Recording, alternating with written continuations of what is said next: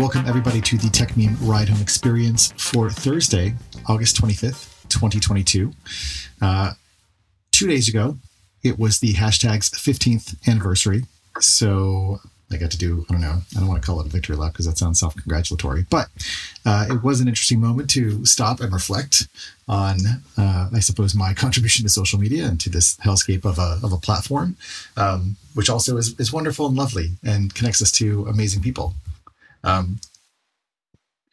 It was also, I guess, an interesting moment just to think about how Twitter has both evolved, devolved, stayed the same, and continues to remain this somewhat, soap opera-rific platform where people come together and they do stuff. One of the things that I actually wanted to, call out now, since we are, of course, recording on Twitter Spaces, is what was a new announcement as of today. It's been previewed for some time, but that is the move for Twitter to, embrace podcasting, which is essentially, what we're doing here. We are using the live platform, of course, to share kind of in real time, to bring guests on, and to facilitate a different type of, studio experience. But Twitter's move into podcasts, I think, is just so interesting. Again, sort of thinking back 15, 16 years to where it all got started, which of course was as Odeo. And Odeo was one of the first social podcasting platforms. So it's like we've come full circle. And I don't know exactly where it's going to go, but I thought that was sort of an interesting moment to sort of just consider in the annals of social media history. We discussed you bringing your OG crew on to talk about this is true. The anniversary. We can still do that. If you want to do it. So many of them have, I think, gone to the wind in a sense, or just sort of like dispersed. However, I was actually thinking about this. There's sort of, on the one hand, a compression of time element where the things that took place over the course of, Twitter's history kind of happened actually over a longer and larger sequence than a lot of people think. So, for example, it took a very long time for Twitter to get search.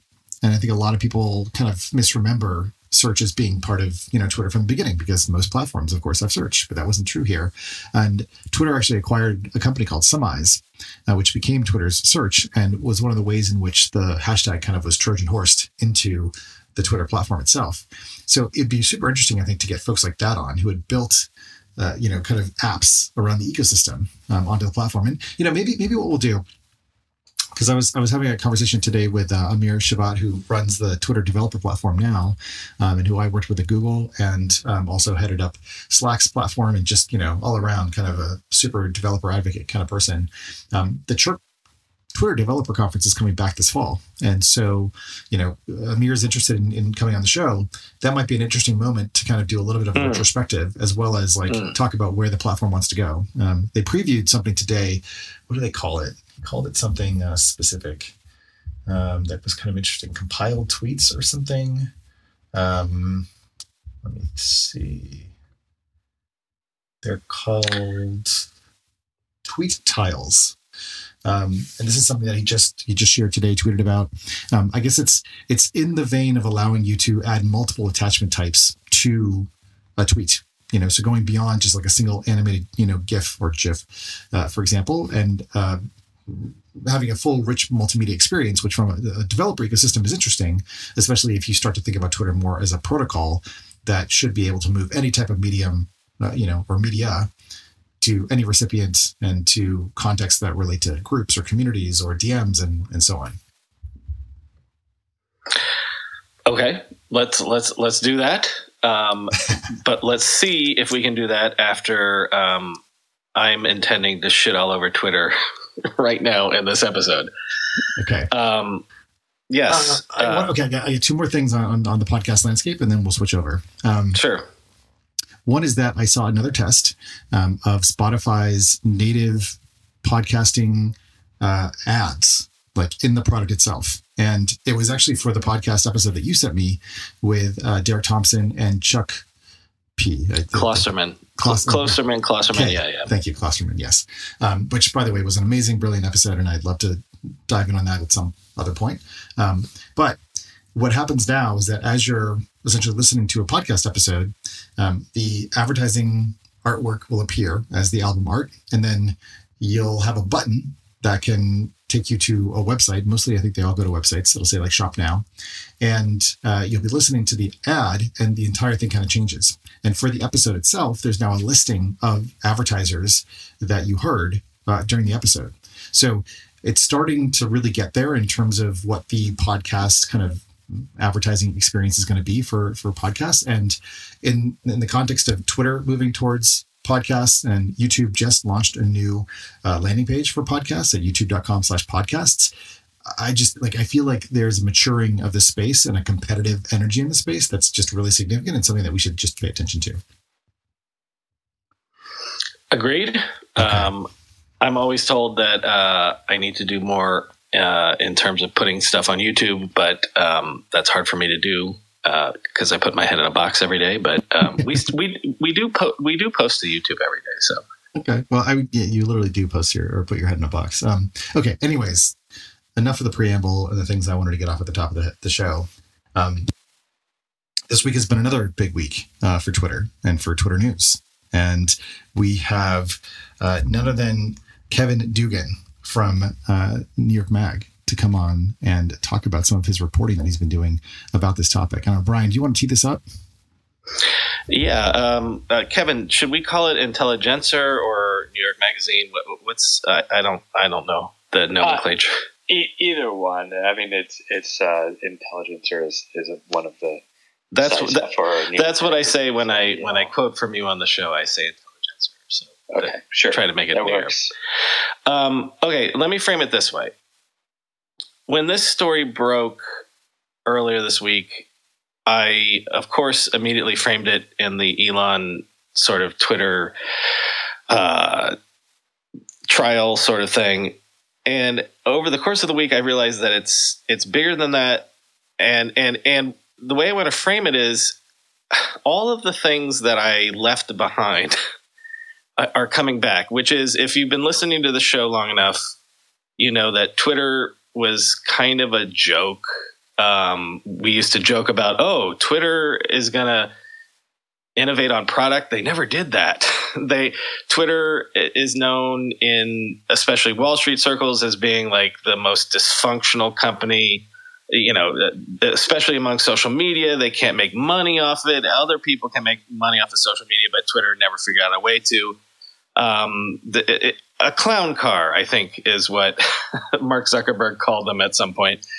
And so all of a sudden, I want to leave the Elon stuff till later, but all of a sudden what this whistleblower complaint has brought back to the fore is, oh, Jesus, they were a clown car. Allegedly. So I'm gonna say that everything we're gonna say, all people on the show, everything we say about this is allegedly. But it sounds like that allegedly the clown car shit show was ongoing, and that's what this whistleblower has sort of brought to the fore, even beyond anything about Elon, right?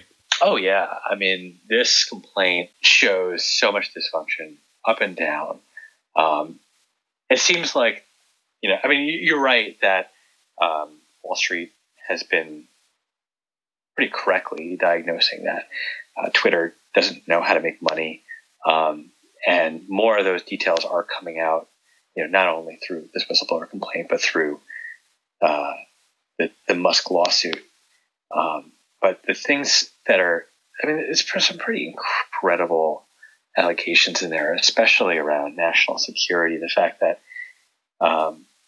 Peter Zatko, Mudge, is saying that they employed spies from the Indian government to be a part of it. That people essentially didn't care. They didn't care about security. They didn't care about spam. Although he did kind of have both of the. He did play like a little bit of both sides on that. It really does show not only that things were extremely dysfunctional, but he also puts the blame on Parag Agrawal, right, the current CEO. He says that Jack Dorsey was checked out, but he really is gunning for Parag, and I think that is a really interesting thing that hasn't really been covered too much. It hasn't been discussed too much how centrally focused he is on the current CEO. Yeah, that was interesting to me as well. I remember thinking when Parag became the CEO that was sort of a surprise to those of us watching Twitter. Yeah.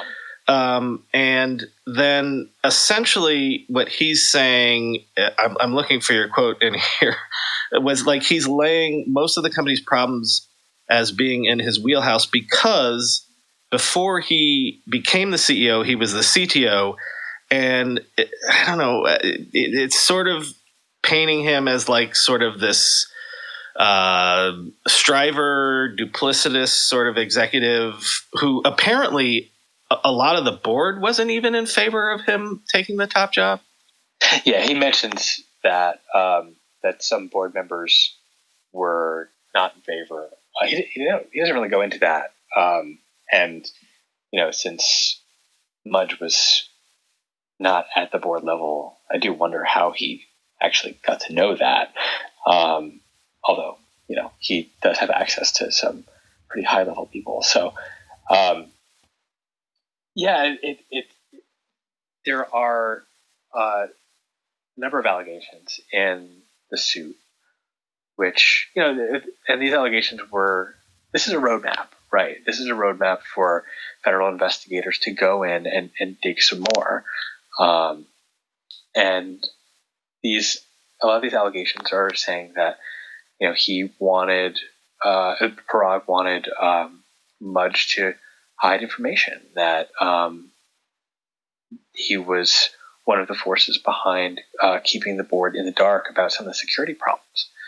I don't know how true this is. Some people have kind of called into question how much that could really be true, and it is a difficult thing to prove, I think, but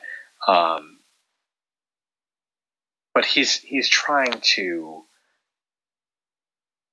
he's alleging fraud. One of the things that this all kind of, I think, hinges on, first, is the FTC consent decree.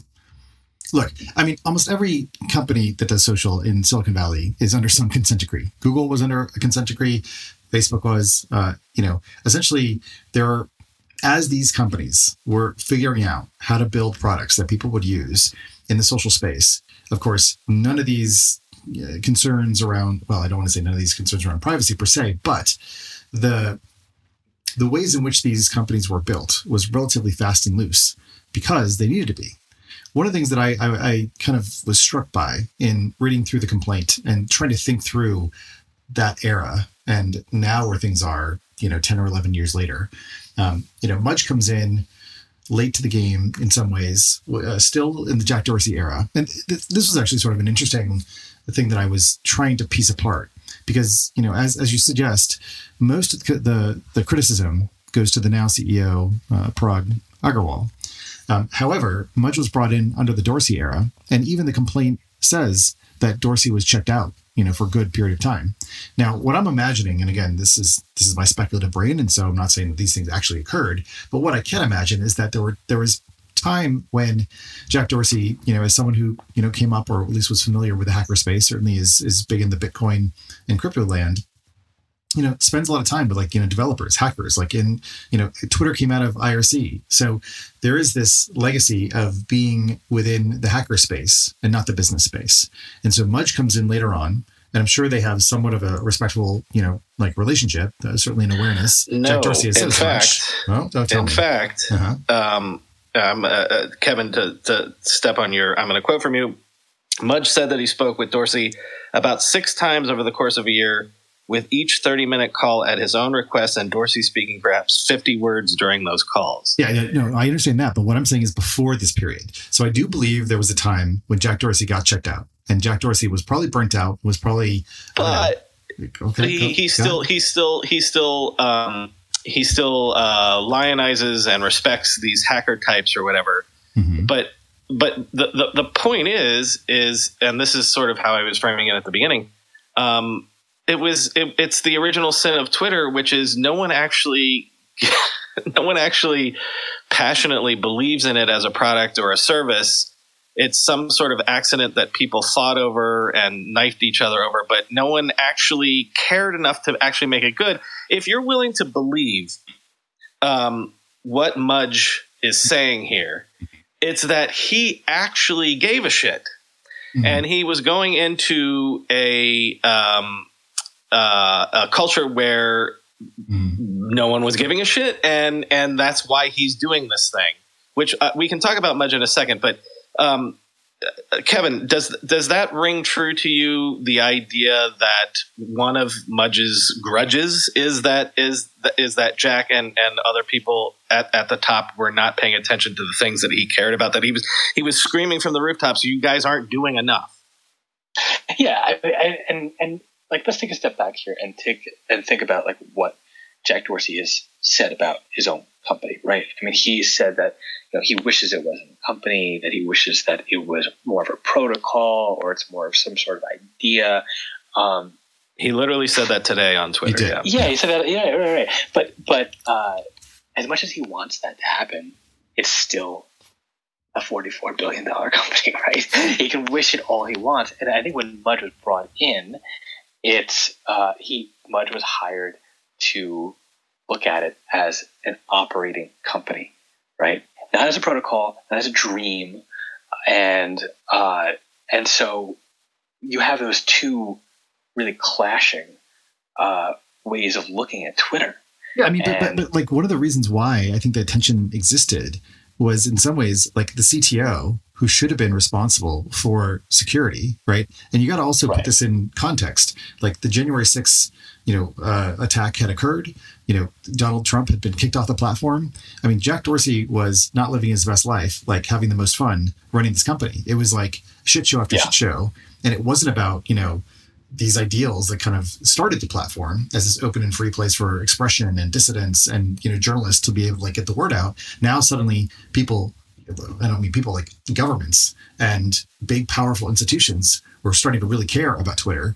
And so I imagine that his day-to-day was starting to become a real shit show, and that these underlying security issues, which I think, to Brian's point, I think is a good one, which is like people within the company either weren't empowered, didn't care, didn't know how, or weren't engaged with actually securing the system because they were more concerned about growth, which frankly, I mean, it is a concern. Like, and I think this is one of the tensions, at least for this show and for the audience of the show, is like a hard thing to work through and to consider, right?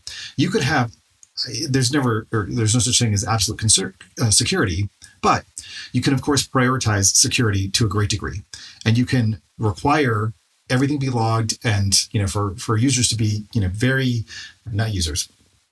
developers, engineers, for people who have access to sensitive systems to go through a series of checks and to have a much more rigorous security footing in terms of the way that they get their work done. That also slows things down, or it can slow things down. So when it comes to Twitter needing to, and I think this also, Brian, goes to your point about Twitter finally getting into a place where it's building and shipping and launching things, it's a tension and it's a set of trade-offs for risk mitigation. There's a risk of annihilation on one hand, where you don't continue to grow the business and the stock craters and the thing's not worth anything. And on the other hand, you completely secure the platform, but then it's so onerous that no one uses it, right? So these things are in tension. And I got to imagine that when Dorsey decided to bring Mudge in, he was looking at like all the things that were starting to become risks and threats to the business. Was like, now Elliott management is like breathing down my neck. Let's just get Mudge in here to actually like, clean house and sort this shit out. Now, what I don't understand is how it's possible for Agarwal, who oversaw all these issues, to be then appointed as CEO. Why would that happen? I mean, I don't know. I mean, my guess is that he was the least controversial choice. He knew the systems, how they worked, and I mean, he did anybody really think that he was going to be a longtime CEO? Right. I mean, but look at it from Wall Street's perspective, and I've written about this before. Mm-hmm. The company was not doing well as share price.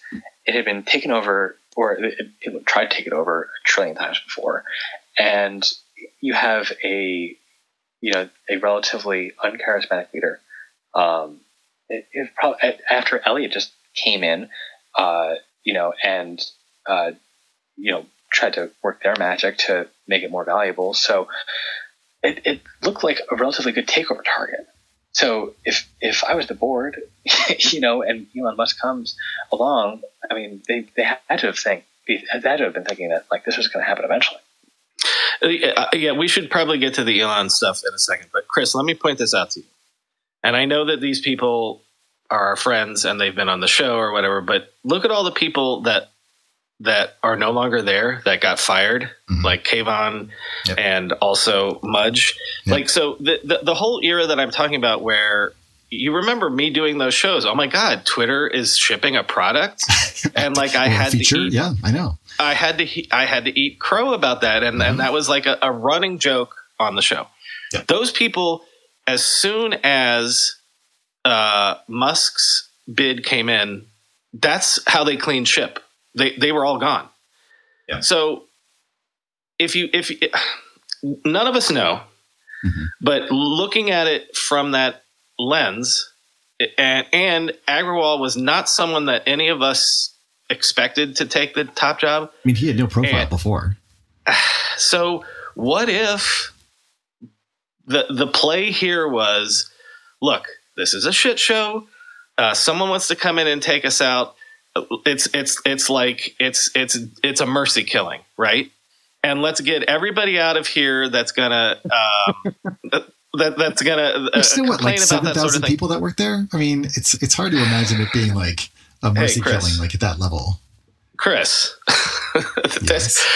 There's a lot of money involved, and I mean, that's what I'm looking at, and that's why like the mind, races and moves to speculation, right? Like you can imagine like this n-dimensional chess where somehow like Elon and Dorsey, like this is like the fanfic of social media kind of catastrophes where Elon and Jack Dorsey and Mudge are somehow conspiring to like basically sink and tank Twitter because Jack Dorsey is angry at Elliott management and wants to get back at like but the it's stock not. market. I'm not saying they're going to sink it. I think the plan is like this is a really good deal. We're all going to walk away with nice bonuses. The shareholders will be happy. Like, let's just get this out the door. Which is where we should probably... Are you talking about the Musk acquisition, or which part are you talking about? Okay. Yeah. Okay. All right. Yeah. Or anybody that would take it. Oh, for sure. That's what I'm saying. I agree. Right. Yeah. They're like, okay, yeah, let's like Uncle Elon take it, and then we're going to GTFO. Right. Exactly. So, okay. Kevin, let's talk about the Musk angle about this. On the one hand, it sort of plays into Elon and his lawyer's argument, which is that this is a shit show. But then at the same time, it's almost like what the whistleblower is saying kind of confirms that the monetizable daily active users, which is all that really matters, is kind of on the up and up and credible. So where do you come down on this? Does this whistleblower, obviously they're going to depose him. Obviously they're going to use this. I don't think they're not going to use this, but does it make it more likely that Elon's case is stronger now or not, in your opinion? Yeah, I mean, they're already using this. There was a hearing yesterday and some filings made that already referenced the whistleblower suit. But so a couple things. On the monetizable daily active users, the MDAO, the suit is framed like, oh, this is a big thing. It's going to expose the problems around MDAO, but there's Mudge is essentially saying that the numbers are right, and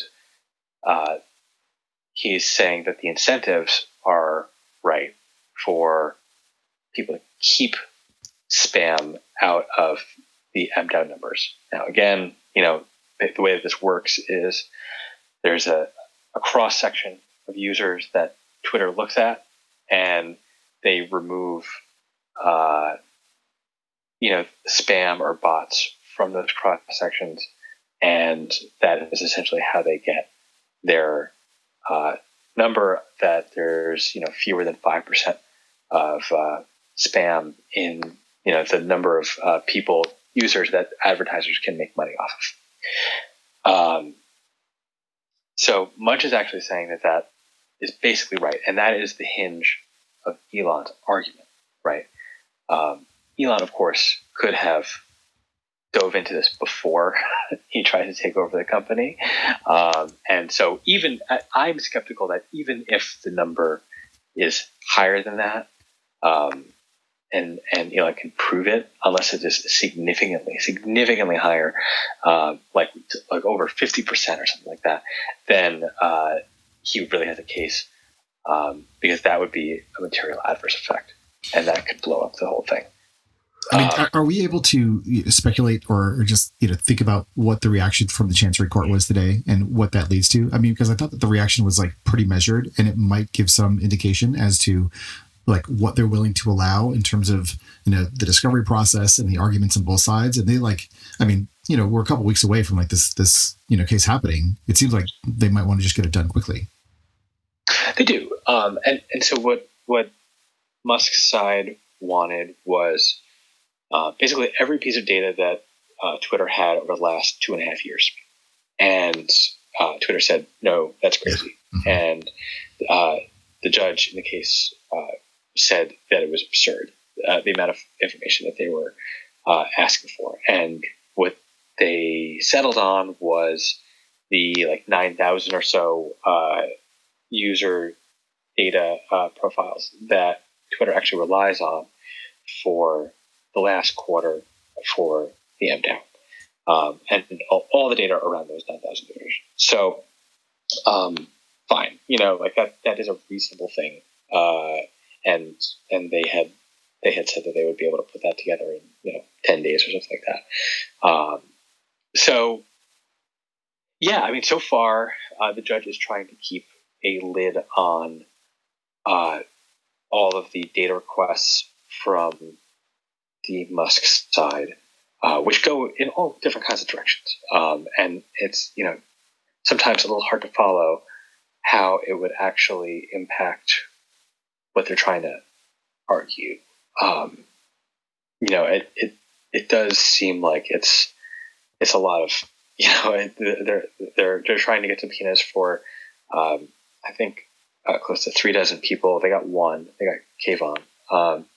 But and the rest, I think, are still under seal, so it's not really clear who they were asking for.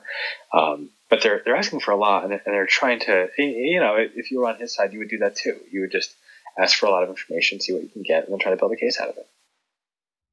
So I think, and you said this in your piece, I think in the end what this really does is raise the odds that Twitter just settles.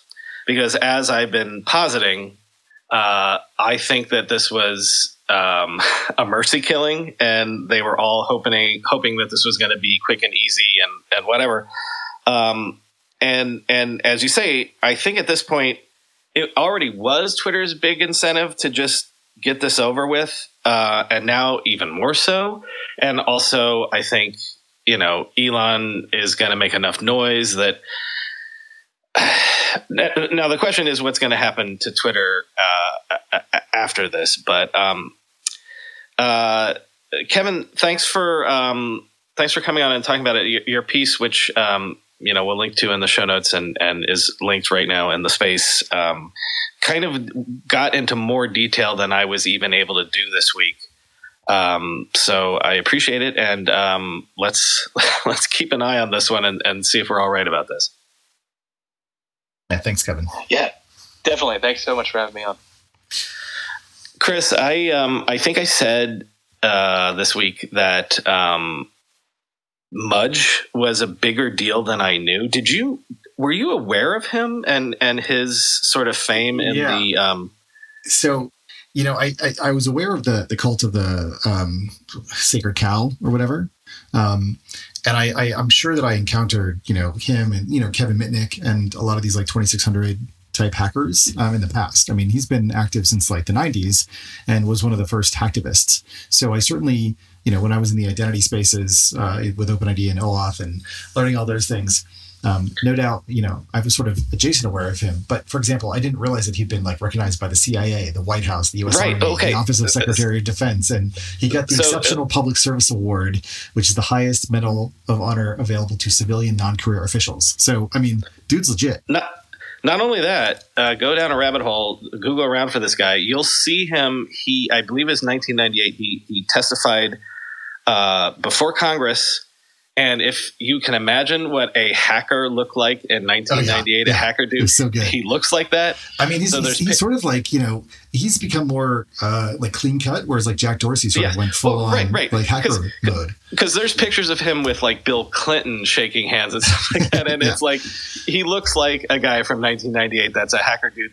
But this is the point I wanted to make to you. Mm-hmm. You and I have commented before that shy guy in the corner that you met at a meetup in 2004, 20 years later is a billionaire. It's so funny to me that the hacker that is wearing, nose rings with long hair and tattoos and is shaking hands with Bill Clinton in 1998 is the chief security officer of a major social media platform 20 years later. But people can evolve, and they like I don't know, like the sense that I got was like Mudge had options, and coming to Twitter was an opportunity to continue sort of his hacktivist streak that he believed Jack Dorsey to be genuine in his desire to support Mudge and to kind of clean house. And I just feel like there was like this institutional inertia to really not embrace the things that he was trying to say.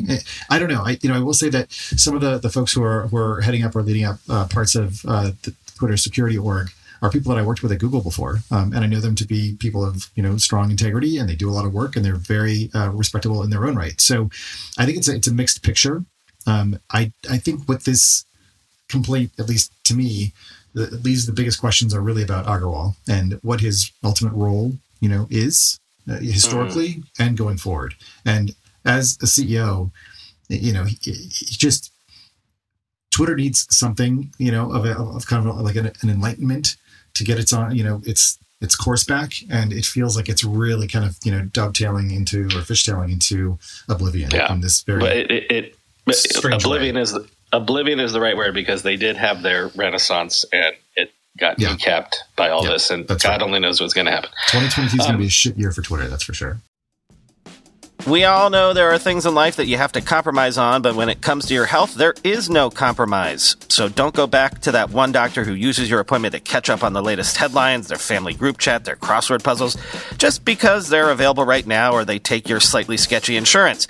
Instead, check out ZocDoc, the place where you can find and book doctors who will make you feel comfortable, listen to you, and prioritize your health. And you can search by location, availability, and insurance, so literally no compromises here, because with ZocDoc, you've got more options than you know. ZocDoc is a free app and website where you can search and compare highly rated in-network doctors near you and instantly book appointments with them online. Once you find the doc you want, you can book them immediately. No more waiting awkwardly on hold with a receptionist. And these docs all have verified reviews from actual real patients. We're talking about booking appointments with tens of thousands of top-rated, patient-reviewed, credible doctors and specialists. I have personally used ZocDoc to find a podiatrist when I needed one for the first time ever in my life. Go to ZocDoc.com/TechMeme and download the ZocDoc app for free. Then find and book a top-rated doctor today. That's ZocDoc.com/TechMeme. ZocDoc.com/TechMeme. When you go through airport security, there's one line where the TSA agent checks your ID and another line where a machine scans your bag. The same thing happens in enterprise security, but instead of passengers and luggage, it's end users and their devices. These days, most companies are pretty good at the first part of the equation, where they check user identity. But user devices can roll right through authentication without getting inspected at all. In fact, 47% of companies allow unmanaged, untrusted devices to access their data. That means an employee can log in from a laptop that has its firewall turned off and hasn't been updated in 6 months. Or worse, that laptop might belong to a bad actor using employee credentials. Kolide finally solves the device trust problem. Kolide ensures that no device can log into your Okta-protected apps unless it passes your security checks. Plus, you can use Kolide on devices without MDM, like your Linux fleet, contractor devices, and every BYOD phone and laptop in your company. Visit Kolide.com/ride to watch a demo and see how it all works. That's KOLIDE.com/ride, Kolide.com/ride. So my segue for you was people that you used to work with and people that you know tangentially. And so we're going to shift away from Twitter to, I don't know how well you know our next guest, but I believe you worked with him or people. I didn't work with Kylan. Nope. So this is the first time that I met Kylan. However, Ilya, which is his co-founder for InWorld, is someone who I interacted with before. And, so I co-founded a conversational artificial intelligence company. And during, this is like 2016 era, I was like super excited about conversational interfaces and bots and that whole thing. And Ilya had started API.ai, I believe, which then was Kylan's going to know the history and the backstory much better than me. But there was involvement with Facebook and with Google and all the rest. But Kylan, hello, welcome to the show. Great to meet you. Thank you. Would love for you to just say hello and then maybe give us a little of that background, and then we'll get into it. Sure. Yeah, I can fill in a little bit. Yeah, nice to meet. I'm Kylan, co-founded InWorld AI. So most of our team does come from a Google background. I was previously at DeepMind, and most of our team sort of comes from similar conversational AI backgrounds. So Ilya and Mike, my two co-founders, they previously were part of founding API.ai, which was basically the kind of one of the first sort of conversational AI building platforms. Was acquired by Google, became Google Dialogflow, and is now like the foundation for Google Assistant and a lot of other sort of related products. And so that's maybe sort of how you encountered him and in that space. And now I think it's the largest conversational AI platform on the market. So, our team sort of got started and got their chops on what I would call like that old school style of conversational AI. And now we've moved on to a bit of a new venture. So, am I hearing a bit of Canadianism in your voice? You are, yeah. I'm from Vancouver, Canada. Oh, yeah. Vancouver. Okay, I was going to say Montreal because there's a lot of conversational AI stuff there. Don't turn it to French, please. Yeah, okay, fair. Well, before we actually dig into InWorld, I did want to just, I guess, get a sense from you on where, like, what is the state of play on the conversational AI space? I feel like there's been a number of pivots this year, specifically from Amazon and Google, of course, some of the big majors in the space, both towards and away from like their conversational platforms. It seems to me that, Amazon continues to push pretty hard in terms of bringing developers into the Alexa ecosystem and utilizing the technologies for conversational experiences. But Google, I don't know if there's any sense from what my little stupid puck that gives me access to the Google Assistant in my shower suggests, is that Google is not focused on that platform anymore. And basically I have, it's not just a puck, it's a brick. So what is your sense for just like the world of conversational AI and where is that at? And then we'll get into what you guys are working on with InWorld. Yeah, great question. So effectively, I think conversational AI really started, even like before Siri, with this really old school rules-based approach, which is like when I said, hey, like specifically, hey, with no capitals, I got a specific response because I've hard-coded in those rules. And then you sort of had like, early machine learning and supervised learning where you could learn, okay, things like, hey, tend to be responded with, oh, hey, how are you doing too? Right. And so that sort of was like the next step. And then you saw sort of like BERT from Google and a lot of these things come out, which was really kind of allowing the machine learning to handle the understanding part. And then you could attach basically these sort of responses in the back end of that. And that was really what Dialogflow did. And then sort of in the last few years, you saw that with GPT-3 and a lot of generative models coming out, the actual ability for the models not only to understand the language, but actually then construct or like a representative response has exploded. And I think there's frankly been, so GPT-3 came out in 2019, kind of really changed the market. And what actually happened there was the machine learning community, especially in natural language, was going around to lots of different architectures. And then you had something come out called the transformer. And then basically what OpenAI figured out is you could just scale up the compute of this thing and get really better results with every bit of more compute that you threw at it. And frankly, it took a while, I think, for a lot of the large companies to sort of start shifting focus to that and really realize the opportunity there. And I think a lot of the reason for that was that it's frankly very risky. So the way that the generative models work is you basically give it a response, and based on like the statistics of language and the information that it's trained on, which is usually like a corpus of the entire internet, it gives you sort of a reasonable response. And you can imagine a company like Google or Amazon is, that's very risky for it. So they basically stuck with the old school approach, which was, this idea of like these pre-canned responses to particular sets. And sorry, just to unpack, when you say risky, you mean sort of reputationally harmful because the internet is full of shit. Yeah, so there's two interesting things here. It's both reputationally risky because it could say unsafe things. Yeah. Also, if Google or Amazon regurgitate something that is someone else's IP, for example, that is also another form of risk, right? So it's like, who owned that information that the model was trained on? Mm-hmm. And it's something that OpenAI kind of got away with because I think they're like a research institution and they were at the time smaller. And so there was a lot of reasons that they didn't do that. Google, I know a lot of these companies have explored this. And I think there is going to be steps in this. Like you did see Google come out earlier this year with Lambda, which is an example of this. Facebook that's the conscientious, or what is it called? Yes, the sentient. The sentient AI. Yes, exactly. I'm going to put it in air quotes. I'm doing air quotes with my hands. That's right. We can get into that. But what I think is happening now is that whole area has matured. So that was 2019. We're 3 years later, I think, roughly from when GPT-3 came out. And I think now you're seeing a lot of these companies kind of back away from investments in that old school tech. So, why am I going to invest in Google Assistant when really it's a voice interface on top of Google Search? That's really what Assistant is. Yeah. I think what you'll start to see over the next few years is because of the massive investments, let's be clear, that are being made in these large language models. You're probably going to see a bit of a pause now in innovations on some of these old school technologies like the Google Assistant, Amazon Alexa. And then in the next few years, sort of an explosion of new applications that are much more natural, much more generative, and ultimately powered by sort of this new wave of generative tech. And I think it's just taken a while for the safety and for these IP issues, for the ability to, for example, reference materials. Like, where did you get that information? Like, those are hard technical problems that research teams are working on. But if you look at the academia, it's really kind of exploded. And so many AI researchers are shifting specifically into this area. So I presume in the next few years you might get another version of your Google Assistant that's a lot smarter. Well, I hope that stupid little puck, which I probably got for free, ends up actually being useful again. But it seems like, anyways, we'll get into that. So one of the trends that you're just describing sounds a little bit like, or at least one of the challenges or headwinds has been that there hasn't really been transparent AI, or essentially AI that is able to explain itself, as you just alluded to.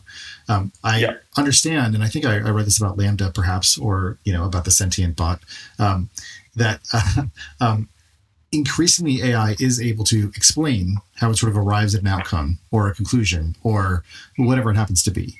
And I guess what I'm wanting to understand is whether or not that allows for like the larger companies to embrace these things more effectively, because once wait. What? Yes. It can explain how it comes to it, or the researchers like no, it explains itself. You ask it like, why do you think that? Or maybe think is not the right word, but well, am I wrong about that? I thought that a lot of the problem recently with AI stuff was that it was working, but we kind of didn't know how. Am I wrong about that? No, that's what I'm saying. So what Kylan was saying is that now there's this whole sort of thrust from research and academia to make more trustworthy, transparent AI that essentially can explain how it arrives at outcomes and answers. And so that allows you to either address the model or change the weights such that now it becomes, if not more predictable, a little bit safer. Kylan, tell me where I have that wrong. Yeah, no. So generally, this whole region is called like explainable AI, and it really depends on. That's what I meant. Sorry. Yeah. So effectively, the field is how do you take a neural? So when you had really old school AI, right, which was rules based, it was easy to explain. Then you went to neural networks, and people were like, oh, these things are really cool, but like I have no idea how it works. In the same way, like I can't explain to you right now how I'm generating speech based on how my brain is firing signals. And so there's been a lot of work that's gone into this question of like, how do I explain that? So I would say you're both right in the sense that neural networks are still very hard to explain. So when you ask like Lambda or R models or any of these things, right, that like, oh, how did you come to that answer? It will give you the reasoning. It will give you like human level logical reasoning as if you asked a human. But in the same way that like I can't explain how my my different cortexes in my brain are firing right now, I could explain to you like why I'm telling you this answer. Right? You asked me a question. I have a certain experience. I like have this like I worked at DeepMind. Those things are why I'm giving you this answer, but I can't give you the technical answer as to like what computations are happening, and that's effectively what's happening to the models. So they've got a lot further in terms of like, okay, if the thing says elephants, are only on 2 continents. And you say, oh, why is that the case? And you say, oh, they tend to be on the Indian, or they tend to be in Asia and they tend to be in Africa. And then you say, why is that? And it could keep going down this reasoning. You say, oh, where did you find that information? Oh, I found it on this Wikipedia link, these kinds of things. It can do that. And that's basically because they've added on sort of separate architectures and research to these core language models that help with that. But, Brian's probably still right in the sense that, the model's not going to be able to say, oh, I assigned like a weight of 0.3 to this node and this. I think that there are ways that you can visualize that and get it through now, but I think in a natural language context, it's still very hard to do. Well, I mean, honestly, if you ask any teenager, like, why do they run that red light, right? They're going to come up with all sorts of answers anyway. So it's not that much worse than the state of the art. Yeah. But you know what? I want to come to this at the end in terms of like where AI is going. But like, I'm still fascinated by the idea that it's a black box to even the people that are doing it. Mm. But so let me ask you this. So if you guys are successful, as I'm sure you're going to be, essentially what we're talking about is, a really reductive way to say it is to turn NPCs into more. Wait. You're jumping ahead. Okay. Yeah. We're going to get there, but I think we have to go through a little bit more of a journey. Okay. Yeah. Which and Kylan, actually, I'll step back a little bit, but what I'm kind of getting to, or what I'm sort of wanting, one for like the listener to understand, is kind of like where we've been, what the state of the art is with regards to known voice assistants, because that's how a lot of people are interacting with these things. And then I kind of want to dovetail that, sort of just by pointing to previous conversations that we had with folks like Matthew Ball about the metaverse and about places where you're spending a lot of time, in game with, right. Characters that you might encounter.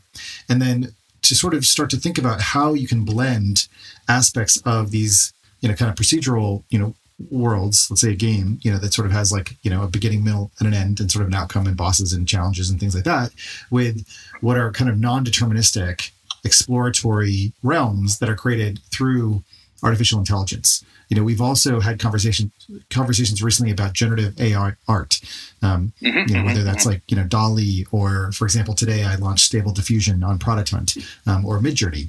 Yeah. And you have these amazing kind of other examples that are quite visual, and you're able to sort of, wrap your mind, or I guess your eyes around that. You're like, wow, that's amazing. Like, how's that happening? Now imagine that same kind of like technology that is so, it's not even that it passes the uncanny valley. It's just that it's like a new form of expression being applied to conversation and to character story and to background. Exactly. So this, I'm sorry, what was it? It was an E word that you used, not explanatory AI. Oh, explainable AI. Okay. So that's the thing that I wanted to point at, right?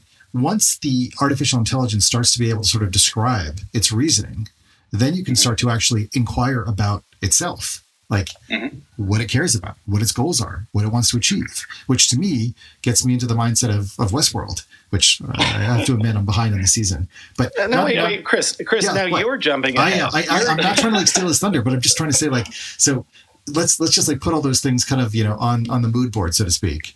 And sure. And then, okay, Kylan, like take us back maybe like to, I say like you guys started, I think July 2020 or something around those times. Talk about maybe like leaving like DeepMind and, Dialogue Flow and kind of being in the belly of some of these big beasts, and then moving off to work on your own stuff. Like, I'm just curious why you guys went in the direction that you went and what you guys were considering at that time.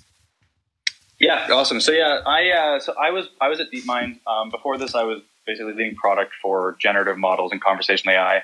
So there was basically a point at which GPT-3 came out, and there's kind of this question like, oh, what do we do in response to this?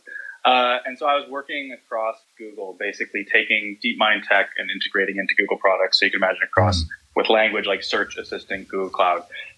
And so there I met Mike, our current CTO, who was leading AI and ML at Google Cloud Conversational AI. And we just, we met and had a few projects working together and got along well. At that time, around that same time, Ilya had basically, stepped out of the Google sphere and was, kind of just thinking what to do next. I think he was maybe in Hawaii at that time. And basically, so you can kind of think about Mike and I were deep in the space of this. Like I especially, so Mike was still working on Dialogue Flow and this stuff. I was trying to, work on these sort of large language models and think through, like, basically what is the next step beyond GPT-3 and how do we productionize that? And Ilya was, I think, just kind of looking around and being like, oh, people are spending a lot of time in these virtual worlds. So you have games, immersive realities, these these virtual influencers online. It's like this bizarre trend that's going towards this. Let's be clear. There's no term metaverse. Metaverse existed as something from Neil Stephenson, but not as like a thing at that time. And so basically what happened was, Ilya was like, we had this conversation on a platform before. We used it on like smartphones and things, but ultimately people are not, that was the big trend at that time, was the transition to smartphones around like, in the early 2010s, like basically after the iPhone in 2008. And so the new trend was toward these immersive worlds, basically not necessarily just saying VR, but, video games, like how many kids spend their time in Fortnite, all these different areas. And so he was like, okay, if people are spending time in these worlds, it's actually more natural to have a conversation with a non-human character in these worlds than it is on like a smartphone. Like how often do you actually use Siri? Right? Yeah, like totally. versus just use an app on your phone. Yep. Right. And so it was like, it actually became sort of like a more natural place. So like if the goal is to sort of, say, how do we have this relationship with AI? It's actually a more natural place to have it in these immersive worlds. But, Ilya, frankly, like invented a lot of stuff that had to do with that, like sort of previous generation of these conversational AI, and then tapped Mike and was like, hey, I think, is this possible? And then Mike tapped me and was like, we need to build this.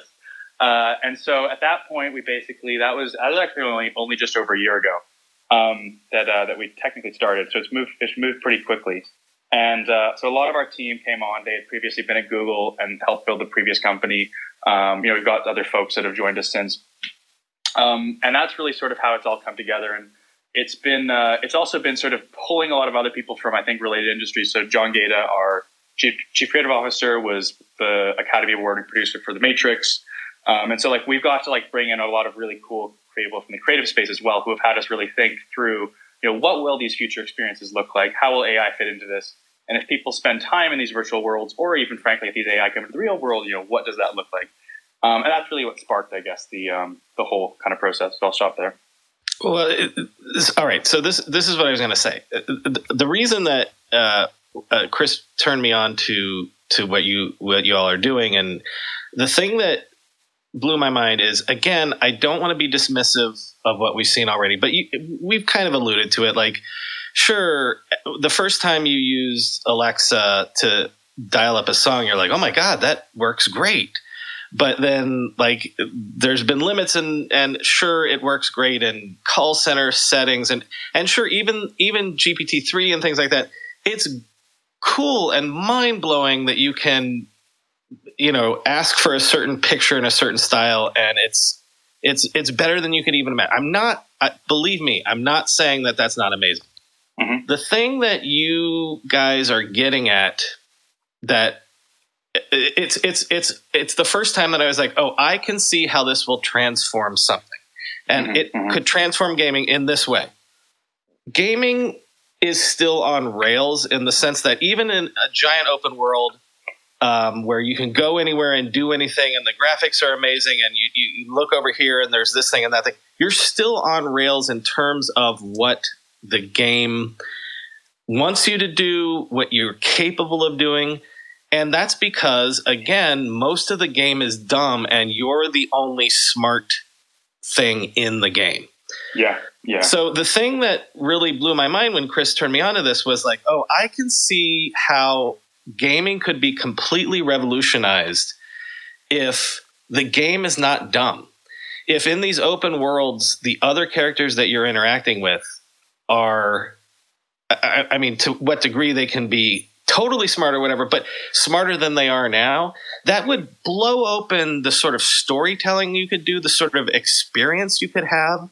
Like, look, this is. Let me summarize for you, Brian. Like, so, and Kylan, I'd love to hear you talk a little bit about the Disney Accelerator and what that experience is like, because to Brian's point, what he's really trying to say is when he watches an MCU film, he would love to instead not just watch it, but after the credits roll, and of course there's always some after scene, to, walk up to, some of the characters and have a conversation with them, because the whole point of what your tool does, as I understand it, now again, this is where it gets maybe a little hand wavy, but yet you guys, I think, have the credentials to actually, produce something that's reasonable in this space.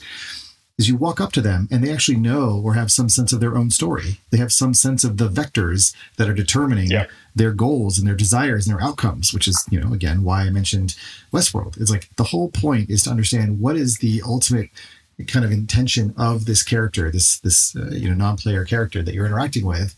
What are they trying to achieve? What are they going to do to get there? What do they already know? What do they don't know? What was the last conversation you had with them? Are they able to maintain state of some sort? Can they, refer to that state in a subsequent conversation to give you some sense of like recall and also personalization? And that's where you understand why Disney would want to invest in this, because this is how you bring the metaverse of these spaces and these characters to life. Now, I don't, yes, I'm jumping ahead and I'm sort of, accelerating the conversation, but like, I would love to just understand, like, obviously you can't share anything that's not, like out there, but directionally, does this start to become a new type of creative discipline, a new type of world in which, storytelling and Brian's background is actually in film, that the way in which we, bring characters to life, not on, screen per se, but on screens in these immersive environments starts to change, because you're no longer just kind of scripting scenes, but you're scripting backstories and I guess prompts, if you will, that give these characters like reasons to behave in certain ways that are somewhat more predictable. Yeah. So honestly, I think you kind of have to, like, the way we tell this story is, if you think back to like the way that we've engaged with content for a long time, if you go way back, right, you have like this oral tradition of storytelling, which is ultimately, people telling stories to each other. And if, the kid asked the mom, and then what did Achilles do on the ship? She probably could just make something up. And the whole story sort of adapted to that kid because she knew what he liked.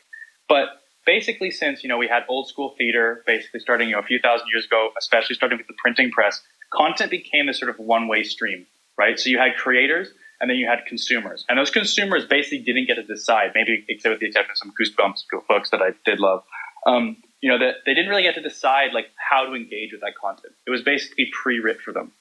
And that basically continued through film, even like early games, like side scrollers. There's not a whole lot that you could do there except for, the jumping. And it's ultimately this determinist experience that you as the consumer of that content don't feel in control of your experience. And I also have this side thought, which is, what does that give you in terms of your thoughts or your conception of the world? Like, if I don't feel like I have agency in the world, how does that change the way that I think that the world exists? And what does it mean as content starts to adapt to you as a person and actually opens up that agency and makes you realize, oh, wait a second, like when I look out at this thing, these are all things that I can change. So I think that you started to see this in like the end of the last century with like the very first MMO games, right? Where you had user-generated content and RPGs sort of exploding, where you had more, attire and things that you could choose. You got to choose which Pokemon you had in your party and all these kinds of things. And then sort of that continued. And I think over the last few years, what's happened is there's been this, I think it's tied to a lot of other social trends around like, self-identification, choices that we're able to make, the lifestyles we're able to lead. And now all of a sudden people are like, I want to choose who I am in this game. I want to choose how I get like, and look how big these open world games have been. Grand Theft Auto was obviously one of the early ones, but so many games now have adapted to this sort of open world, sort of user driven way. And so I generally think you see this as well, just with the event of things like Roblox and Minecraft, where kids are creating their own experiences, even Fortnite, right, added on the sort of creation opportunity. And now, though, for the first time, those characters that forever, our favorite characters, I love all my Pixar movies. I also freaking love Marvel. But for the first time, being able to have that actual interaction two-way versus me just consuming it however the creator wanted to create it is a completely different experience and changes how I engage with that content. And so that's like ultimately, I think, what excites me. Sorry, Brian. Oh, I was going to say, but you're even describing it. You continue to describe it in terms of the user's experience. So if I am in a game and I talk to Buzz Lightyear in a game or whatever, and he'll behave like Buzz Lightyear, or at least how I expect Buzz Lightyear to behave, and he'll react to me and change and adapt to how I am. But forget the user. Like this creates a different sort of storytelling, because essentially we're creating a platform where the story itself is outside of the control of what even the creators intended at some point. Yeah.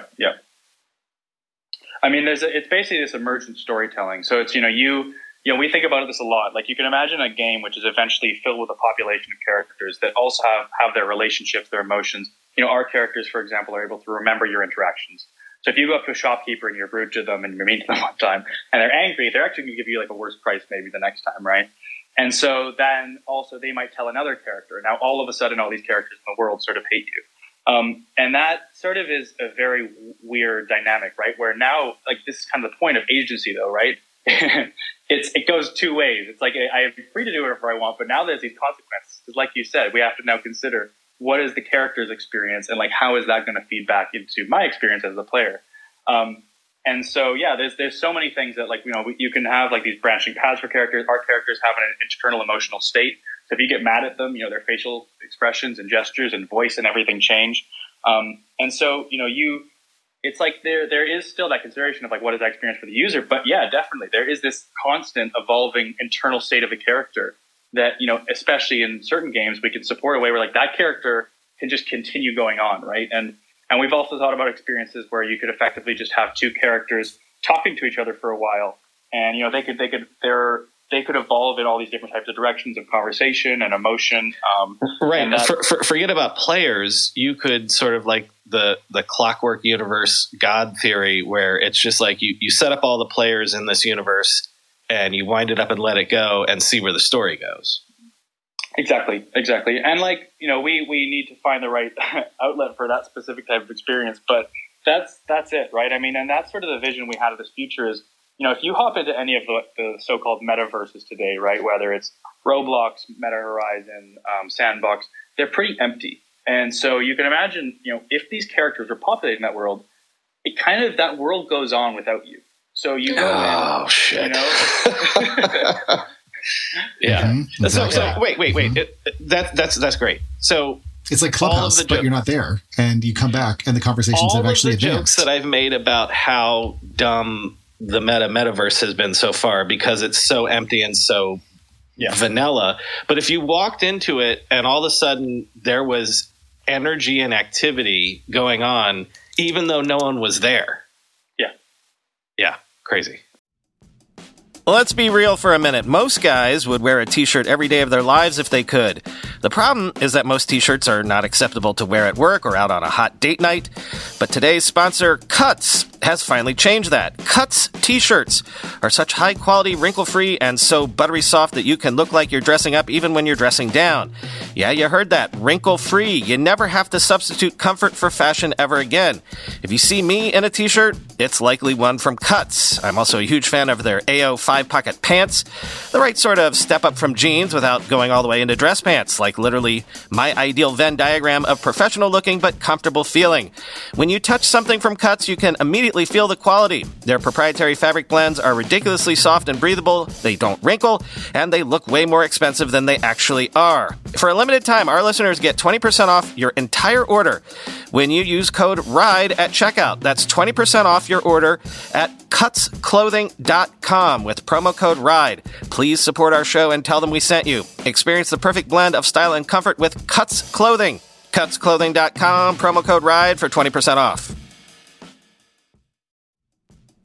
Whenever I need to do financial research for this show, for instance during tech earnings season when I have to analyze how various companies' stocks have been performing, I only ever turn to our sponsor today, Yahoo Finance. For more than 25 years, Yahoo Finance has been the brand behind every great investor. Whether you're a seasoned investor or are looking for that extra guidance, Yahoo Finance gives you all the tools and data you need in one place. They are the #1 finance destination producing a holistic look at the financial news cycle, including breaking news, original editorial perspectives, analyst ratings, independent research, customizable charts, and so much more. Securely link your brokerage accounts for a unified view of your wealth, including 401k and other investments. A comprehensive perspective is what sets apart great investors, and it's how Yahoo Finance ensures you have the insights to look at your wealth in its entirety.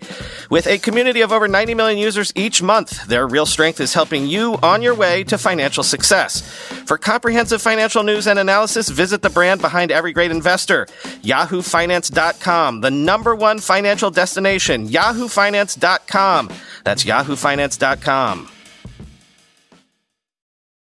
Yeah, I mean, and the fact that you could change it, right? So it's kind of like, if you walk into a party and you just throw like some paint into the room, right, and it splatters everyone, you just walk out. That's going to change the rest of the night for those people. If you came into that party or to that house or like met those people later on, they're going to remember that. And so you can imagine like also just being able to have those types of experiences where like you have this ongoing world that lives beyond you, you influence it, and then you walk away. That's kind of what I mean of this, like it changes this concept of agency, and also changes that concept of, I guess, like the persistence of the experience, right? Like people often talk about like persistence as like this thing in these immersive realities, but mainly what I think they mean is that it exists across time and you can go back and see the same chair. But like, what if the dynamics, what if the actual life and the evolution of that world continued beyond, when you were in there? And I think that's sort of the magic of this.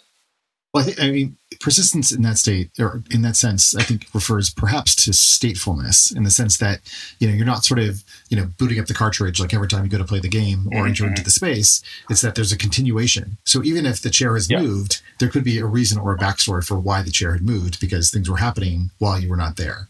So there's essentially kind of and it seems to be like the metaverse concept is that there is this other world that is constant. It's like, I was in New York last week. I'm not in New York anymore, but at least I have some idea that New York still exists because I'm pretty sure Brian is there.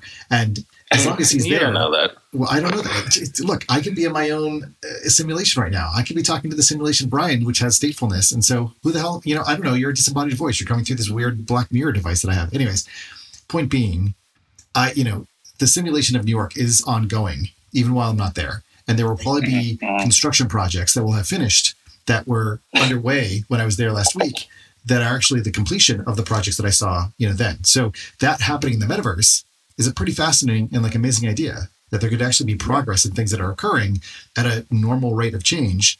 And that could be, if not personalized to you, certainly part of the entire metaversial experience, which, I mean, frankly, like from a conversation perspective, is kind of fascinating, right? Because you can come in and then start a whole dialogue or conversation, perhaps with one of these NPCs, about the changes that have occurred. And the NPCs, having been there, having seen the change, could actually tell you about it, in theory. Yeah, that's exactly it. And I mean, even if you think about just like scoping it down to even a one-to-one interaction is, when we catch up with a friend, how you often would spend, like if you said you had a 30-minute chat with a friend, you could spend the first 10 minutes of that just being like, what did you do today? What did you do this weekend? And if you currently talk to a chatbot, it's like they might be able to make that up. But imagine if you talk to that character, fairly often, and there's actually this consistent story and there's this background, and even if that doesn't actually exist, right? It fills in sort of reality for you, because it's sort of otherwise this thing exists in this like disembodied vacuum. And so you're right, and like all our characters do, they have personalities and backgrounds and knowledge, and that knowledge is updated. And so it's like creation. So okay. It's a bizarre experience when you actually start experiencing it. Yeah, I have a couple, I have several different questions and directions to go in. I also want to be respectful of your time. But that said, while I have you here, I did pin a tweet, and in that tweet, which is in the so-called Nest, which if you see that, has an interface from Westworld, where the, for dramatic effect, of course, while whatever you're sort of encountering one of the hosts, the the system administrators, let's call them, are like, tweaking and moving, the character aspects or attributes of the hosts. And InWorld has a very similar type of interface. So my question is really about, and I'm not trying to, again, cause you to reveal anything that should be known, but to what degree does Westworld get this wrong? Like, I think Westworld is so useful as a kind of direction of a sci-fi fiction, sort of future, and oftentimes science fiction can lead the way in helping us to understand and predict how we might solve some of these problems. When you watch that, what do you see and think, oh man, that is so wrong? And what do you see and you're like, oh, actually, I'm going to put that in the next version of the app? In all honesty, there's nothing I would say is wrong in the sense. I think that at least frankly, everything I see in Westworld is like scarily maybe possible, right? I'm so afraid and also excited that you might say that. Not now, but I think that honestly, what I would say today is some of the hardest parts are like locomotion and robotics and these kinds of things, right? So actually, the brain is like what we focus on, right? Oh, no, sorry, and I'm taking away like the the aspects of moving the body and like the muscular structures and things like that. Like, I'm thinking more if Westworld were actually conducted in in sort of a visual simulation, like the internal personal narratives. Of like Roblox. People. Yeah. If Roblox were the platform or Unity or something like that, to what degree could you achieve a Westworld style experience? Oh, we could. We could. Like, I've got that running on my laptop right now. Not the same, but like very close to it today. So that's, I guess, what I mean is, like, frankly, I can't say, it's not possible, or I can't poke too many holes. Maybe the way that they have it is probably too simple in the way that the tech works. And frankly, their interface is kind of ugly, is what I would say. But in general, so like, for an example, even for the tweet that you pinned, like literally what's happening in the emotion engine is you actually have a real-time state of the character. That's like basically just a bunch of numbers that are consistently being updated in real time. Yeah. And the emotion side is basically like the default state of the character. So you can kind of think about this as like, some people are between like a 7 and a 10. They tend to be very happy. Some people are like a 3 to a 5. They tend to be sort of sadder. And that's basically setting the like default state of the character. And then you can think about the personality as basically how that default state is updated based on what's experienced. And we all have this, right? It's like we all respond. It's like if you get mad at The Rock versus you get mad at, Ariana Grande, they're going to respond very differently based on the personality. It's like the movie Inside. You have like different triggers and totally. And then you also have things like, so what you see on you have like fluidity. So, some people's emotions are very mercurial. They're changing all the time versus not. And like the emotion engine really does contain all that and is really able to hold all that. And then we drive, for example, animations and gestures and changes in voice and changes in content of speech, all based on that. So it really is sort of like, this I don't want to say a one-to-one, but it's very much inspired by how the human brain works. And frankly, when I look at the Westworld interface, I'm like, like maybe they have too many knobs there. Like that, like clearly that's like the advanced version that most people would never be able to use. But I don't think we're all that far off. Okay, so I've one more thing, and I know Brian's got a question. I think I'll just make a statement and then I'll ask my question. Like this to me could be like such a revolution in terms of education. If you were to imagine actually like going back in time in history, I watched all the John Adams movies that were on, I forget what was on, maybe HBO. And it was just like so interesting, right? And to be able to go in and then add this layer, where you have historical accuracy, or at least, told by certain people from history, built into the characters, and now you can ask them like, why did you do this, or what did you see, or whatever. Then you can actually inspect those moments in time from a very different perspective. But so my question though is actually kind of about the competitive market. I sort of asked you, and I think you might have dodged a little bit the question about Disney. My question is actually about Apple and Pixar, because in 2019 they acquired a company called Pullstring. And I know the founder of Pullstring, and what seemed to be the case at the time, and I don't really know what's happened to them since, because it's Apple, is that they could have been used to improve Siri and its ability to hold conversations. But I would imagine that, as again, I guess going back to the creative side of this, that Pixar could use this technology as well as Disney to actually investigate characters, to coach the characters to behave in a certain way, and even from a I don't know, like a film or a movie or whatever kind of perspective, you could, I don't know, conduct an entire environment with these characters like this. How much does this become a creative tool like that versus one that's just built for multiplayer or single player games? Oh, we really don't think about it, frankly, as a game development tool solely. It just happens to be the use case that resonates with most people. Got it. We call it like a creative suite for basically building these AI virtual or AI personalities. And like things like education, as you mentioned, are sort of like, frankly, top of mind, and we can dig into that. But when you think about Disney and Pixar, and like Disney is, and like I will come back to that, right? Disney is a character first company. Almost everything that you do. I was actually at Disneyland last week. And you go in there and it's all characters. And it's all characters. You watch their shows. It's like it's all really just driven by the Marvel shows, the Star Wars shows, your classic Disney movies, and it's still that one way interaction. And so being able to sort of one, bring those to life is definitely something of interest. And then there's also this general question of how can you, for example, extend that to allow either consumers to influence their own characters or create their own experiences. And, there is actually applications, related to learning and education and these areas as well that you can imagine, how could you extend something like your favorite character and actually turn it into a functional thing that might serve as like a tutor, for example, or, fulfill something way like better that. than like the Waze voice that you can turn on for your driving directions. Exactly. And so that's sort of the interest there. And there's definitely it is a creative tool. That is ultimately what we're creating here. And, in the same way that, you can go into the DALL-E or Stable Diffusion and create an image, really what we're creating is a way for anyone. We're kind of lowering that bar to create amazing characters ultimately. Right. And so if anybody goes onto our studio, literally, anybody that can write, create a character, right? That it is that easy. And so it kind of lowers that ability to actually create these amazing characters. And we think that also opens up the door for a lot of new applications, because game developers, have been doing this for a long time. But let's be clear, educators, brand ambassadors, all these kinds of people haven't been doing this. And so it really is ultimately moving toward this suite to create these characters and then integrate them into any experience that is as easy as possible. And, Pullstring was actually related, the company that you mentioned that was acquired by Apple. It was actually very similar to Dialogflow and the previous platform. And so, those things obviously did make their way into a lot of other applications. But I see that, what we're building hopefully sort of is just like the 10X or the next evolution on top of that. And hopefully, empowers a lot more amazing experiences versus what Siri and these things are able to do, just because it's that much more powerful. And those real world applications, especially education, are the ones that really kind of motivate me the most, because I think that's what we'll have.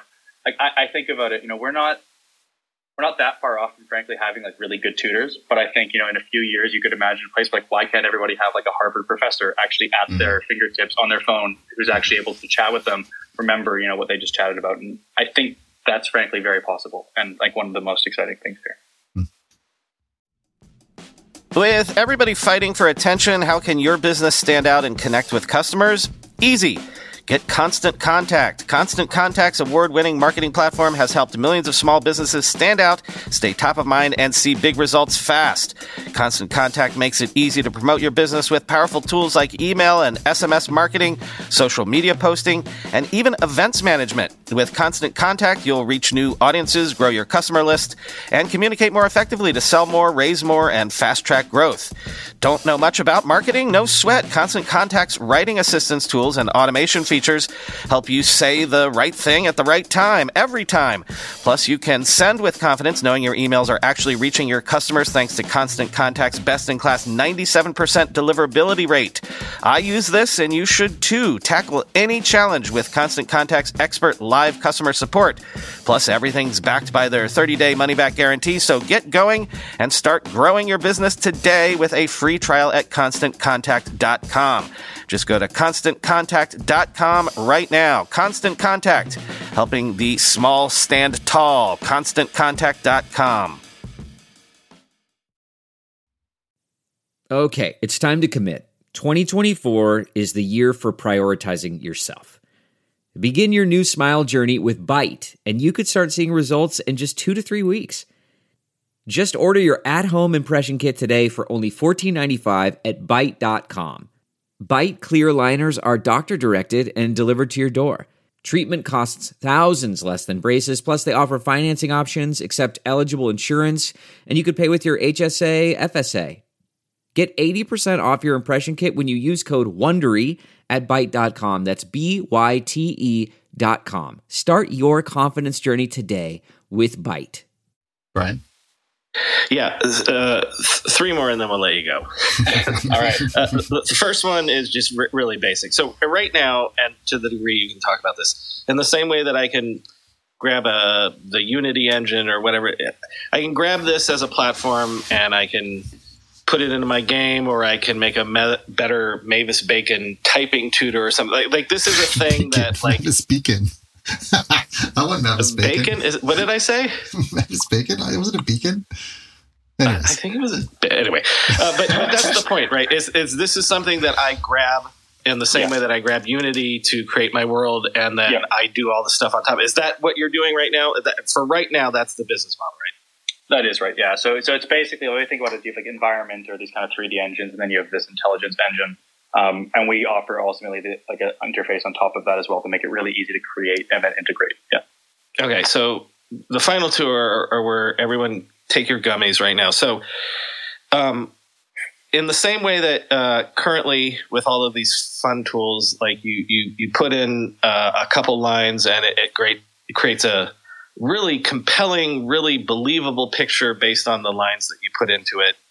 I could put in a couple lines describing Chris, and then I don't need Chris anymore because the Chris character that I could create would be as good as Chris, if not better and no looking. one would know the difference. Thanks.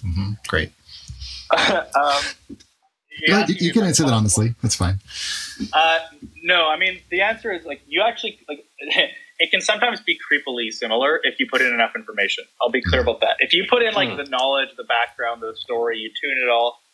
I like ask people to try it because in some cases I've been shocked, especially when let's say you have more unique backgrounds that like a lot of people don't share. I'm like, wow, this thing like it knows me.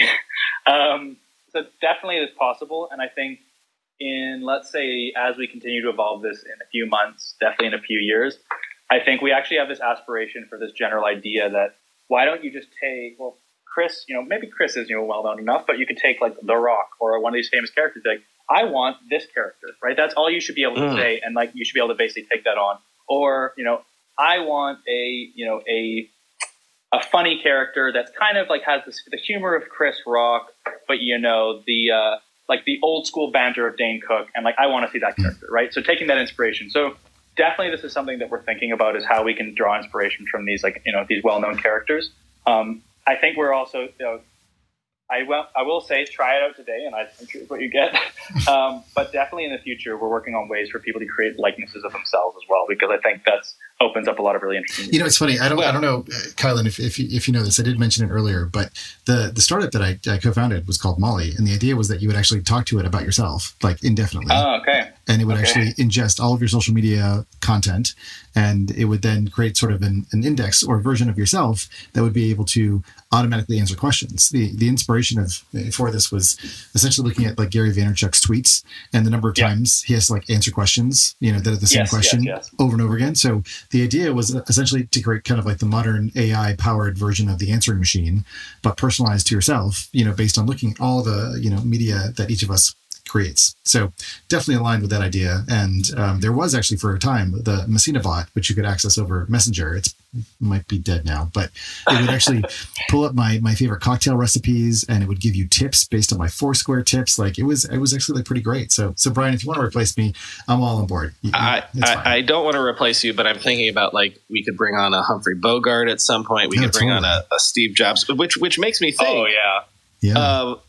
You guys have to be thinking about this is taking deepfakes to a different level. Right. Yeah. Right. Because deepfakes right now, it's like, well, it's in the person's voice, it's in their cadence, it's this using is a deeper words. fake for sure. This is a deeper fake where it feels like it's them. Yeah, I mean, definitely there's first of all, I would love to try and create one of these famous characters and bring them on here and just see if people notice. That'd be awesome. I think. Please, I'm going to request. I have a request. Steve Ballmer. I want if I could have anyone be our co-host, it would be Steve Ballmer. We'll just be like developers. Well, that's what I want. Yeah. Okay. I mean, I'm all in. Let's chat. But so to the general question though of like the deep fakes, I mean, definitely there's a risk there, right? There's a risk with any of these creative technologies. The same way like DALL-E now, with you or DALL-E or Stable Diffusion, you could recreate art of someone else. I think there's slightly less risk when it comes to people, because there might be a point, frankly, maybe in the next few years where this becomes more common and all of a sudden you don't know if it's actually, your partner messaging you back or the bot that they set up. But I think for now that we're not there, and there's probably like these little things that you might notice, at least for people well. Now, when you talk specifically about like Gary V, and you have like people messaging on Instagram and things, there are already, for example, like those people will hire people to respond for them. Like that's very like those people are not really responding. Yeah. And so I think where we would end up seeing this used are probably cases where you're already maybe not having those people respond, or the Instagram influencers or the Twitch streamers. Those are definitely of interest. Or what we've actually looked at, for example, and this is like to put the positive spin on deepfake. So think about professional athletes, and you want to have a personal relationship with a professional athlete, but it's pretty hard to get LeBron James in a room and have a chat. But you want to ask him like questions about his history, and he's willing to share those, but he just doesn't have the time. So he creates a copy of himself, and now you can go and ask those questions. I mean, it's like Cameo.ai. Yeah.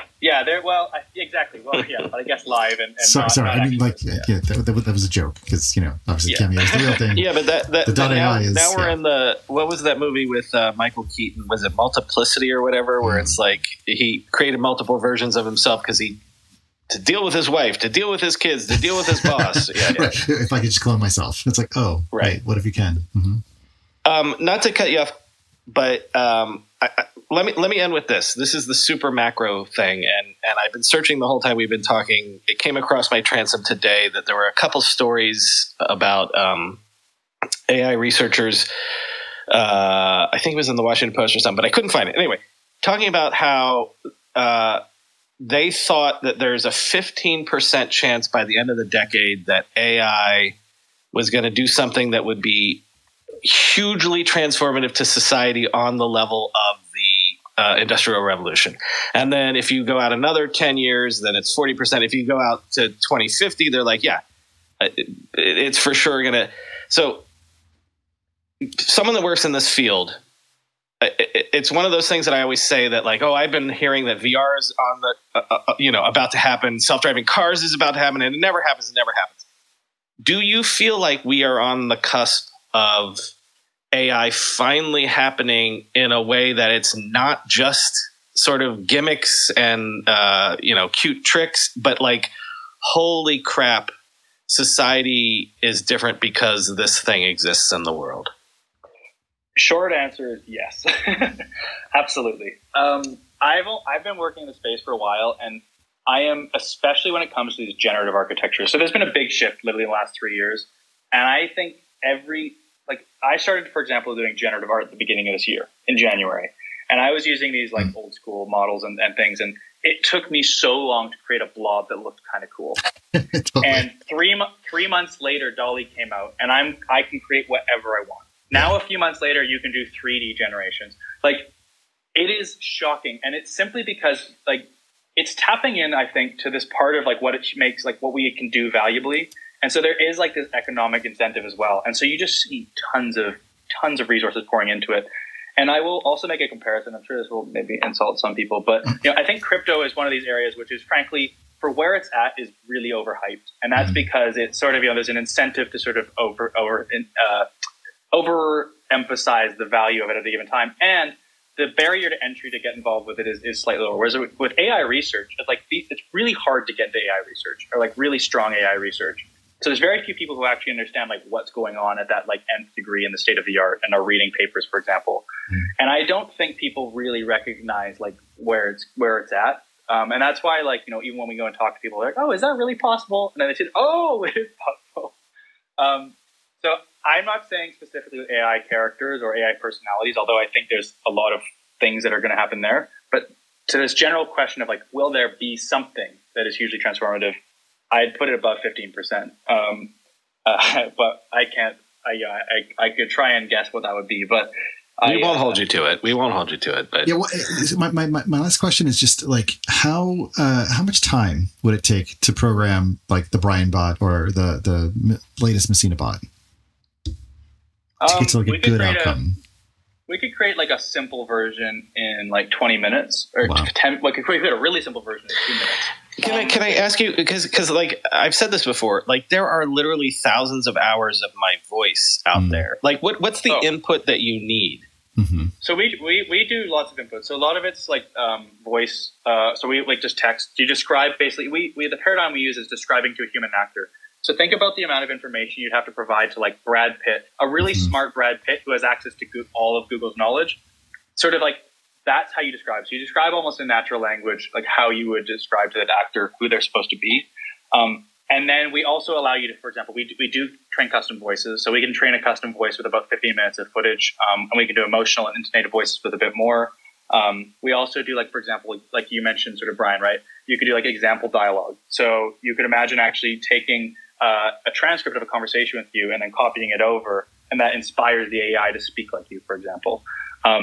And then there's other things, of course, like those sliders that you showed, so to be able to tweak the emotional state, And then we also allow you to inject knowledge. So you can connect it, for example, to knowledge bases. Right now we do natural text input. We're working on ways to just be able to ingest web pages and wiki and these kinds of things. So all of that, frankly, we're trying to make it super easy, and we're trying to make it easier every day. So, within a few months, I think within 20 minutes, you could have a pretty representative version. Of course, the more time you spend on it, the better. And a lot of it's just thinking through sort of what you want to describe. But yeah, not only do I have 2,000 podcast episodes out there in the wild, but I have all the scripts for everything that I've ever written. So I've got it coming and going if you need any sort of input. But maybe I would regret that if you if you take me over and no one notices. But amazing. Yeah, thank you so much. We'll just bring you on. We'll bring on an AI version of you one time, and nobody will have to. No one will even. We'll have to do an A/B test. I am 100% down. Let's test it. Like, people will fucking flip out. Yeah. All right, let's do it. Yeah. Well, Kylan, it's funny. We started this show today sort of talking about the hashtag anniversary, which is now, the hashtag's 15 years old as of 2 days ago. And I think to Brian's point, when you think about, or if I think about kind of how these, subtle, and in your case, it's not so simple, technologies, but yet they get to the point where so much of the machine is doing the heavy lifting that allows for this new type of creative expression. Yeah. It does feel like we are sort of there's this like tsunami wave that is like building up, momentum. And by, the end of this year, next year, I mean, certainly by 2024, the types of immersive game, or just, we won't even really call them games. I'm not quite sure what we're going to call them, but those environments, those spaces are going to be so different. I mean, it's going to be like whiplash, I think. But I think about how, like, there wasn't social media, before sort of like 2006 to a degree on a widespread basis. And now, as we were discussing at the top of the show, there is huge amounts of money. There's like all this controversy. There's governments, there's spies, there's like all those old, statecraft, literal like physical world building aspects. You can imagine that the same thing is going to be true for these virtual experiences. And so, let me interrupt real quick. Okay. Chris, remember the first time you used Alexa and it worked, and obviously it blew your mind, and Sure. and that's why you did a startup like that, right? Yeah. And then also remember the first time you played either whatever the Zelda was on N64, or the first time you played Grand Theft Auto, right? Where it's like, I can do anything. Mm-hmm. So like it's those sorts of moments in technology that always stick with me, where it's like, oh my God, I can do anything. I think it's like the Matrix, Matrix Unity demo that came out earlier last year or this year. Max still plays that all the time, right? So you take that, right, and then you take these, AI character put all of these engines, pieces together. You take, the DALL-E type, generative art sort of environmental generators. That's the kind of world that you can imagine people are going to be like living in. It's going to be this crazy psychedelic soup, and yet it's going to allow for an entirely different experience of, in conversation about reality. This is what excites me, right? It's I think that technology is catching up to creativity, right? So we used to imagine these amazing worlds, and now actually we're able to create them almost like you can imagine if you fast forward maybe 100 years. It's like, could you start creating at the speed that you're able to imagine, right? Mm-hmm. That's ultimately, I think, where we're going. And I think a lot of these tools are basically just saying, how quickly can you translate what's in your head into reality? And I think, we've done that like with DALL-E and GPT, in terms of text and images. And I think now seeing this with personalities and people, I think it's just going to keep happening with worlds and environments. And I think that's an amazing experience, right? Because I think just allowing people that more capacity for creative expression, and ultimately that intersection of creativity and tech, I think is just where like the magic of humanity exists. Can I just say that's the best summation of the promise of this that I've heard from somebody. Amazing. It's like the thing that you think of and make it happen, as opposed to as long as we get Neuralink, it's going to be yeah. All right, Kylan, where can people learn more and find out about InWorld? Yeah, head to inworld.ai. If you want to actually create a character, you can just sign in right there and start doing it. We've got a few example ones there. Otherwise, reach out to us if you have any other questions or you have any other thoughts on custom integrations or you're working on a project that's related. I'm super excited to kind of see what people build. Ultimately, we are a creative platform. We want to see what you can do, push its limits, and build something fun. Awesome. Well, this is super great. We really appreciate your time with us, and congrats on the launch on Product Hunt. And you guys raised some money recently, so congrats on all those things. Yeah, thank you so much, Chris. Thank you, Brian. Really appreciate it. Awesome. Thank you, sir. I love everybody. I love even our AI overlords that are going to replace me. Got it. Be good, everyone. Thanks, guys. Good night.